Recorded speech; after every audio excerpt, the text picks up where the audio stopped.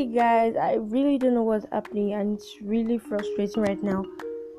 Okay, so I was supposed to upload a sort of biography on Ted Bundy and I don't know what's happening, but the app is messing up and anytime I keep recording, it just keeps quitting.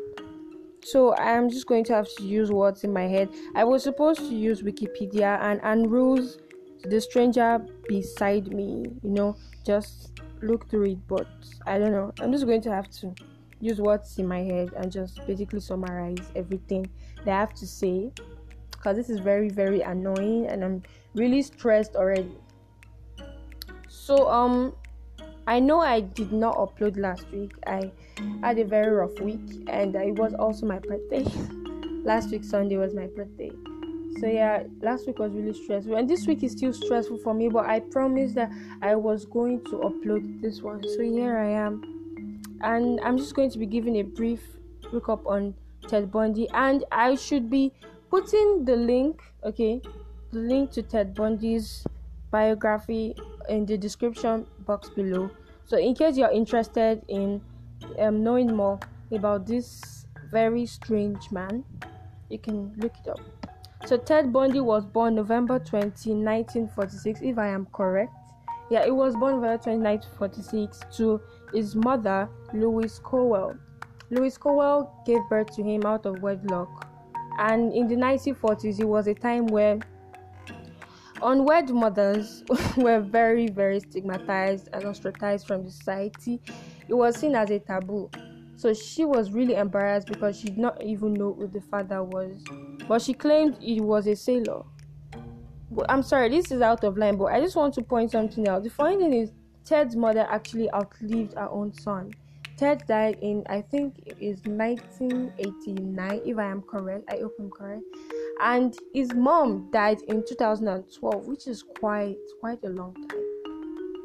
Anyways, so Ted decided to move in with his grandparents. Actually, his mother moved in with her parents, and his Ted's grandparents decided to tell him that his mom was actually his sister, so that he won't really feel the stigma of being a child born out of wedlock. But I think Ted knew his sister in quotes wasn't actually his sister probably because of the age difference. I'm not very sure, but he had a suspicion. But later in the biography, I found out that his cousin actually told Ted that he was a bastard after showing his birth certificate. I think they had a fight or something like that. So he showed him that out of anger, and Ted was devastated and disappointed at his parents. So I just want to talk about Ted's grandparents, okay? So Sam Cowell and I can't really remember his grandma's name right now. Okay, whatever. But Sam Cowell was, according to the things I saw, was a bully and a wife beater. Okay, he used to hit his wife a couple of times, and he had violent fits of rage. And one time he threw their cat down the stairs out of anger, and he was known to always go into a violent fit whenever the question of Ted's paternity was raised, which is very I don't know why, but some sources say Sam Cowell was actually the one who fathered Ted. I mean, meaning he got his own daughter pregnant.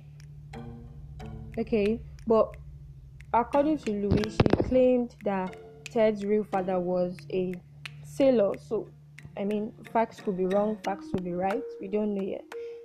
So, Ted displayed some very unusual behaviors at a very young age. His aunt Louisa remembered waking up to find a 3-year-old nephew, that is Ted, smiling by the side of the bed, and knives were around her. She was surrounded with knives, and she didn't know what to say to this. She did not even know exactly how to picture this in her mind. She probably just wrote it off as a prank or a child being silly, but she should have known that was a major red sign. Okay, it was a huge side. And most predators, most psychopaths tend to display some unusual behaviors at wrong ages, probably like cruelty to animals, cruelty to women, lack of empathy, bullying, eating other children. I think it varies from ranges to ranges about how intense these things are. And I think cruelty to animals is on top of the list. And lack of feelings, lack of showing feelings, or lack of empathy. Okay, let's keep going. So during his teenage years, Ted actually told his biographers that he remembered going through trash cans looking for pictures of naked women, and also searching up documentaries of you know documentaries of crimes, of mystery, different things that pertain with sexual violence. Okay, and actually staring at this, taking these images in, trying to visualize it in his head, and sooner or later he had to turn into reality because he just couldn't keep that image in his head anymore. He had to see what it looked like in real life. Sexual violence, okay? And this was the beginning of Ted's, crazy act. So Anne Rude, Ted's friend and also a biographer, remembered Ted as a very charismatic, good-looking young man who was very empathic to other people. Okay, so they were both working for a life crisis call center, and she remembered that Ted was even more empathic than she was. Okay, she was having a hard time because she was going through a divorce, and then her husband and almost ex-husband was very sick and was in the hospital. So Ted took over most of her time shifts and actually spoke to these people, and most of the people he called ended up being friends with him, and most of Ted's other co-workers saw him as a very good and patriotic young man because he abided by the rules of the state or county. So no one pictured Ted as a criminal in their heads. It was all just crazy. In university too, Ted was a intelligent student. His lecturers loved him. He wanted to study Chinese in university, or wow, I can't remember right now. Okay, whatever.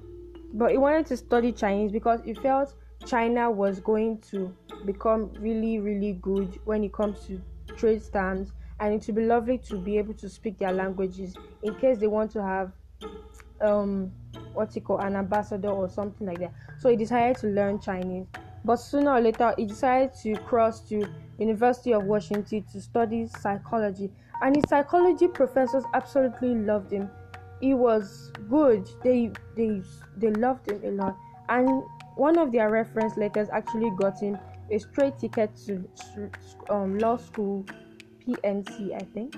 Law school is reference letter, and reference letter claimed that Ted was a very brilliant young man with a bright future, and he was very, very interested in politics, and it's a pity that he wouldn't be studying psychology, but they feel it would be a rare gem in the law school. And of course, this gave him a straight ticket to the law school.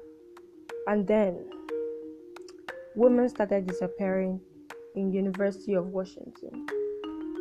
The first woman who disappeared, you know what, let's just do it this way. To know the list of the women who disappeared, you probably would click on the link in my description box below, so you get to know the list of more if you're interested, because right now my brain is short circuiting because I actually read this a couple of weeks ago, and for some reason I can't remember enough of it, and I just remembered a very, very important point which I left out all my days. So during his university time, Ted was dating a young woman popularly known as Stephanie. In most of the books I actually read, she was Stephanie. In Anne Rule's The Stranger Beside Me, she was known as Stephanie, but some other books gave her names like Juliet, but let's call her Stephanie. So Stephanie was a very attractive young woman with dark hair that was parted in the middle, and her parents were quite rich, and she started dating Ted because she felt he was charismatic and good looking. Ted fell in love with her, but she did not think their relationship was going anywhere. She wasn't really taking it serious, and soon she decided to break things off with Ted. Ted was heartbroken. It was devastated. He was in a really dark time because he actually fell deeply in love with Stephanie. So he decided to find ways to distract himself from this that happened to him. Excuse me. So he started to work for a candidate who wanted to re-elect himself, who wanted to run for governorship, and he started to work as his assistant. And this actually gave him quite some power and prestige.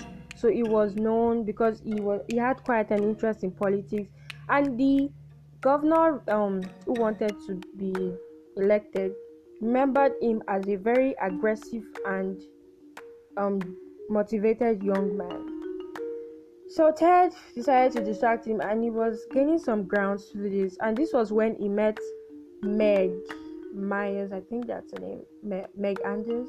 I'm not sure, but she was popularly known as Meg. And Meg wasn't so attractive, but she was ready to listen. She was ready to love Ted, and she was a mother, a divorcee. So I think Ted loved her because she was submissive. Then Stephanie realized that how much Ted had grown when he actually reached out to her again. And then she decided to consider dating him all over again.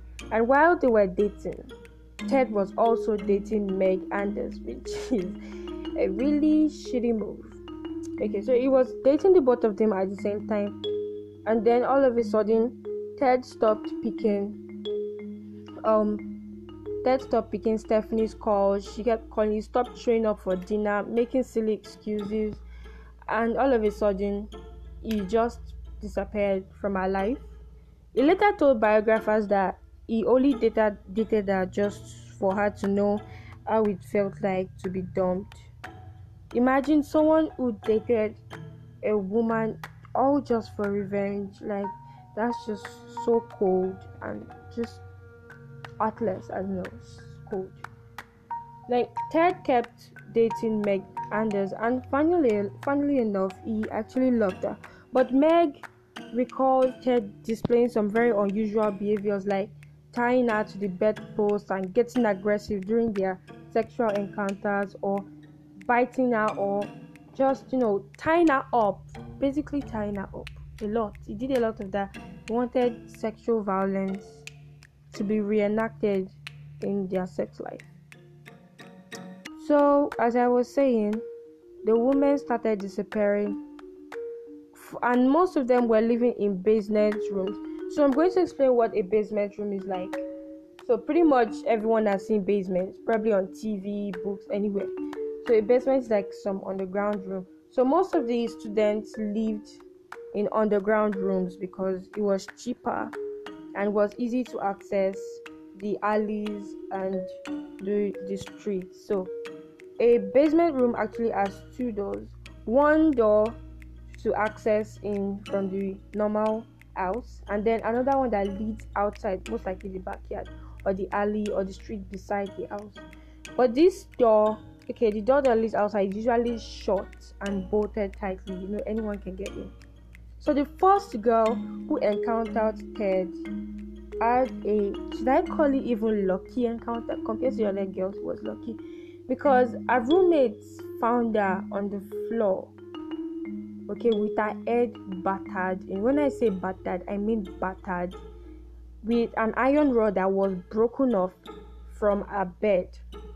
So her head was literally smashed in, and this iron rod was forced up her vagina in some sort of, I don't know, consensual sexual act, sort of rape. I don't even know what kind of rape that is, with an iron rod. Imagine an iron rod that has been broken off, like all the jarred edges and all the sharp edges being forced up. Oh my god, I can't even, wow, being forced up into a woman. Like, that's just, she escaped with brain damage and major body injuries. Some parts of her couldn't be fixed. I think she had a damaged uterus. I don't know. It was all just so, I don't want to say the effort, but it was really, really disturbing. She had speech damages. She couldn't even talk properly. She she had a stutter all of a sudden. It pretty much ruined her life. Then, month by month, women kept disappearing, most of them never to be found. And these were all very beautiful women with hair parted in the middle. So many women were approached by Ted but got away luckily without even knowing that it was a sexual predator that actually talked to them. A woman recalled a man with a cast, his arm in a cast, and asking her to help him take his bag into the trunk of the car. But she was in a hurry and she couldn't even help him. It was until she started seeing news of a sexual predator on TV, which was described by the girl who had bashed in her. Okay, she survived, but she could describe him a bit, but she didn't really get the description because according to the detective, Ted had a very chameleon-like face. Okay, his face kept changing. I think that's what happens to really good-looking people. In pictures, their face keeps changing somehow. And I saw the pictures. Okay, I actually went through Rule's book and I saw the pictures, and he looked so different all the time. I was like, okay, is this the same person? No wonder most of them couldn't even recognize him, and I think that's why Ted got away quite easily. And also the fact that he was brilliant. He knew how to not leave incriminating evidence at the crime scene. Back then they didn't exactly have technology to assist them, so it was a bit difficult. Okay, so I'll be continuing my next segment because I am drained. I am tired.